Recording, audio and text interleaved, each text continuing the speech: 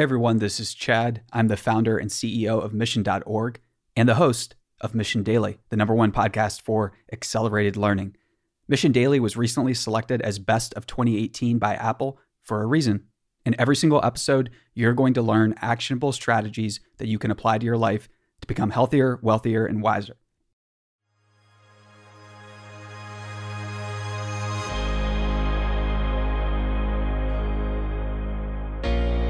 Welcome to Mission Daily, and we have a special episode of the Mission Daily today because we're going to do an episode of the Story After Show as an episode of the Mission Daily. So what does that mean for you? It means that you're going to get to hear some of the biggest lessons learned from two of our stories that we just told in our season for January, which was transformations. That was the theme of the season. And if you're not familiar with the story, it tells the unknown backstories of people who changed the world.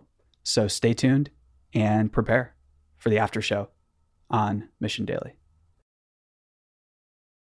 In today's episode, we're talking about two women titans of business, and I have no idea why the media and the press have demonized them in such a horrible way. They sure have, and it's without substance. Both these people are really, really awesome, and we're going to be talking into some of the lessons learned from their careers today.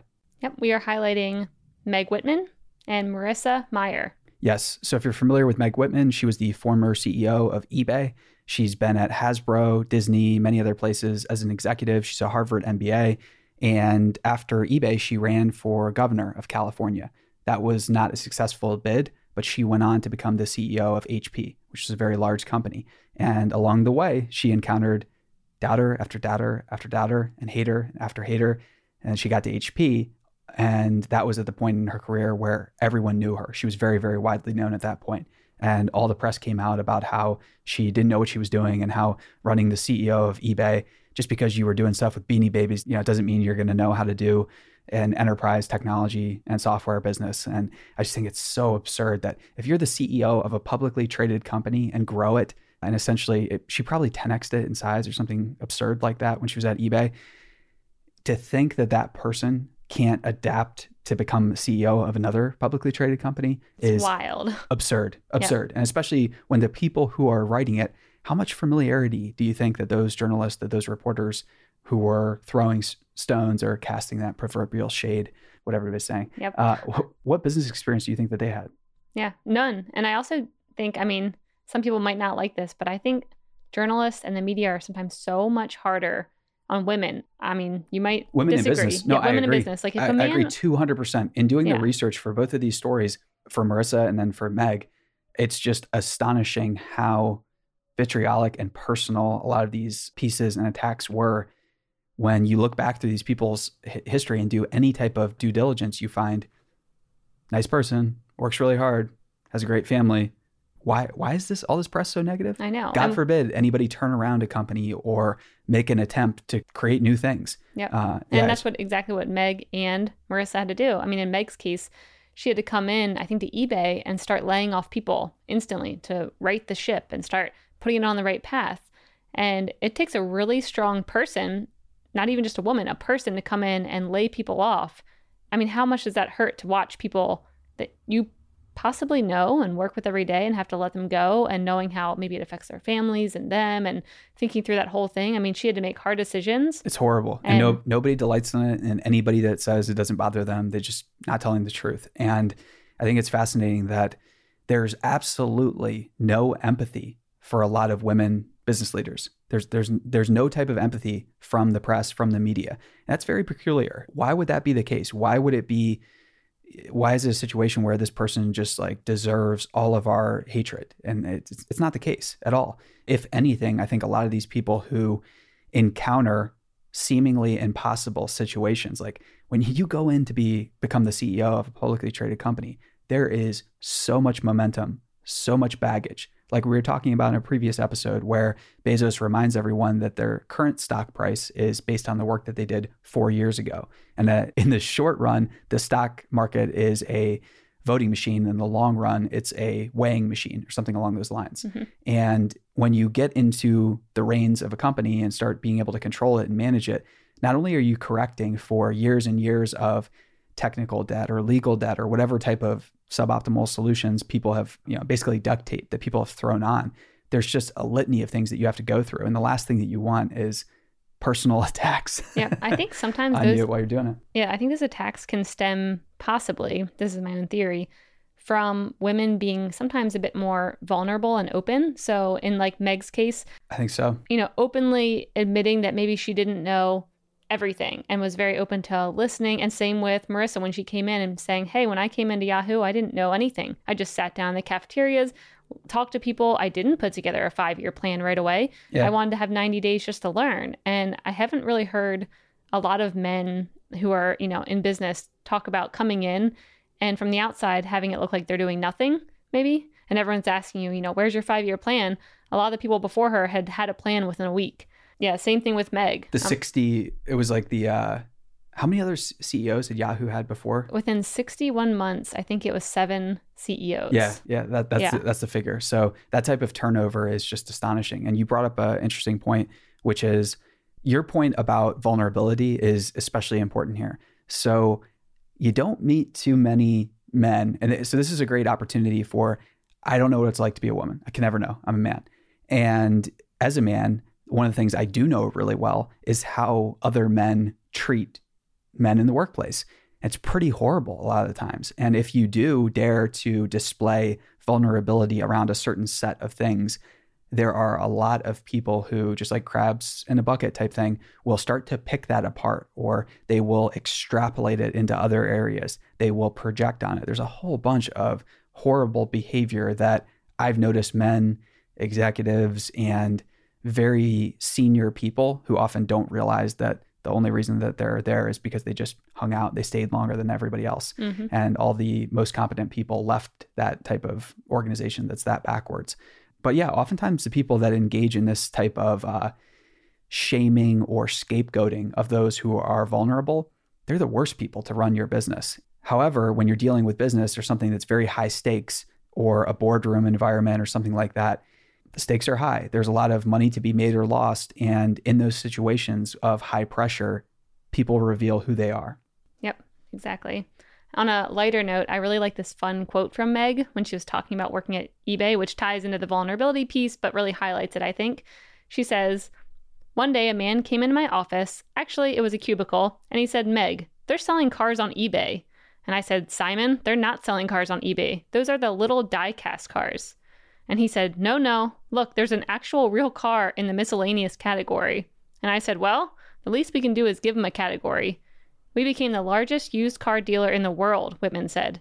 And it wasn't our idea. Trust me, had we been in a conference room with a bunch of Harvard MBAs, of which I am one, it would not have occurred to us to sell used cars. So that's the only thing I can tell you. Watch, listen, and stay close. I mean, that's pretty vulnerable right there, saying, I'm a Harvard MBA, and we would have never had that idea on our own. I think the recognition that a lot of the trade-offs that are involved with becoming an MBA or an attorney or an engineer are trade-offs in the imagination and creativity department. And with having such an analytical mind and building up such a capacity to do very, very tedious work day in and day out and sit through 8 meetings, 10 meetings a day, the ability to do that is not correlated with creative output at all. And those are just very, very different skill sets. And recognizing that the creativity, the pattern recognition and stuff, that might happen outside of your credentialed area or your walled garden. That's what real leaders are going to recognize. Yep, I agree. And Marissa had a great quote too, that in an interview with the World Economic Forum, this is a stellar interview, you should check it out. The interviewer is kind of asking her a little bit about search engines and the fact that they're collecting so much data and think about you and things like that. And Marissa reminds the interviewer of something very profound, which is you are the query of search engines, and you are the thing, the person, basically the valuable thing that all of these technology companies are trying to figure out. And if you take the approach and the belief that, oh, they know more about you than you know about yourself and they can make better decisions, that is just such a lie. It's not even funny. These companies and the people that work at them are often obsessed with not just serving you ads, but serving you solutions to your problems. And I know that might be a challenging, maybe a controversial or contrarian viewpoint, But having met many of these individuals, there's no malice. They're not eager to manipulate people. They are, however, eager to serve you better than a competitor, than an alternative. And I think that Marissa reminds us of something really important, that this is, again, just an alternative way of looking at things, that a lot of these companies are working incredibly hard to serve you. And that by projecting fear or hatred or just demonizing them, that's a very convenient approach to the fact that we have all these free tools around us. All this stuff is free, basically, and it just keeps getting cheaper and cheaper every single year. We can complain about it. We can lobby at Congress. That's fine. We can demand better terms on what we can do or who can do with our data, which I think is a great strategy. But ultimately, just remember that there are many large groups of people out there that are not working against you. They're in fact working to serve you better than the next person. And I think that's a really fun way of looking at the world. Instead of the world conspiring against you, there are many people that are devoting their entire lives and their entire careers to serving millions and millions of people at scale. And that's a really fun thing to remember. Yep. And it also just reminds me of the little instance I had at the coffee shop with you the other day. Oh, yeah. So that's a great example. Yeah, from working at Google, this older gentleman came up to me and I had a pretty obscure jacket on that said, I think, Geo Platforms, which no one ever knows what that is. And this guy was like, do you work on Google Maps? And I was like, yeah. And he had this beautiful story about how, he loves maps, and he's probably in like his 60s or 70s and loves maps, and how it helps him do everything in life. And it helped him arrange with his son for him to propose to his girlfriend. They were up in San Francisco and they were able to put on like location tracking to find each other, and he was able to find them to pass off the ring. It was such a cute story. But afterwards I told Chad, I'm like, man, I think that's the first nice thing someone has ever said to me about Google. Usually when people hear like, oh, you work at Google, it's always, well, let me tell you about, all my search information. Let me tell you why like Maps has all these bugs. And it's just like complaint after complaint. I got used to it.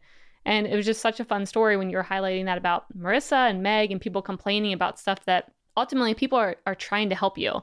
Like a lot of these companies, I mean, I can personally say that they are really trying to make sure you have a great user experience, that they're providing everything they can to make sure that you're enjoying what they're giving you. And that was a great experience of that. Yeah, it was a very cool experience. And I think that what you're saying is important to remember, because a lot of these experiences that are being created are people a decade ago or 2 decades ago. In order to buy that experience, it would have been on the order of a couple $1 million. And then if we go back 20 years, that type of GPS and mapping and location-based technology would have been tens of millions of dollars, and it wouldn't have come close to how good it is today.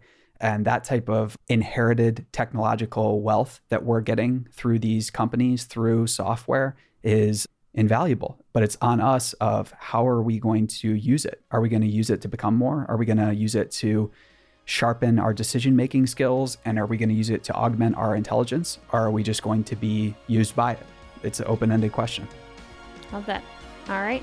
We will see you next time. See you next time.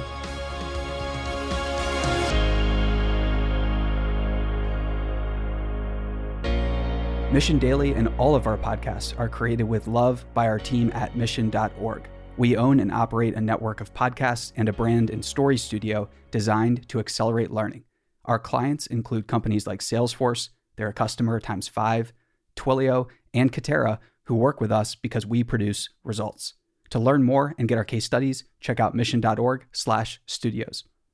If you're tired of media and news that promotes fear, uncertainty, and doubt, and if you want an antidote to all that chaos, you're at the right place. Subscribe here and to our daily newsletter at mission.org. Each morning, you'll get a newsletter that will help you start your morning and your day off right. Hey listeners, thanks for tuning into this episode. I hope you enjoyed it as much as I did. If you haven't already, please subscribe, rate, and review this podcast. It helps spread the word, and I would greatly appreciate it. See you next time.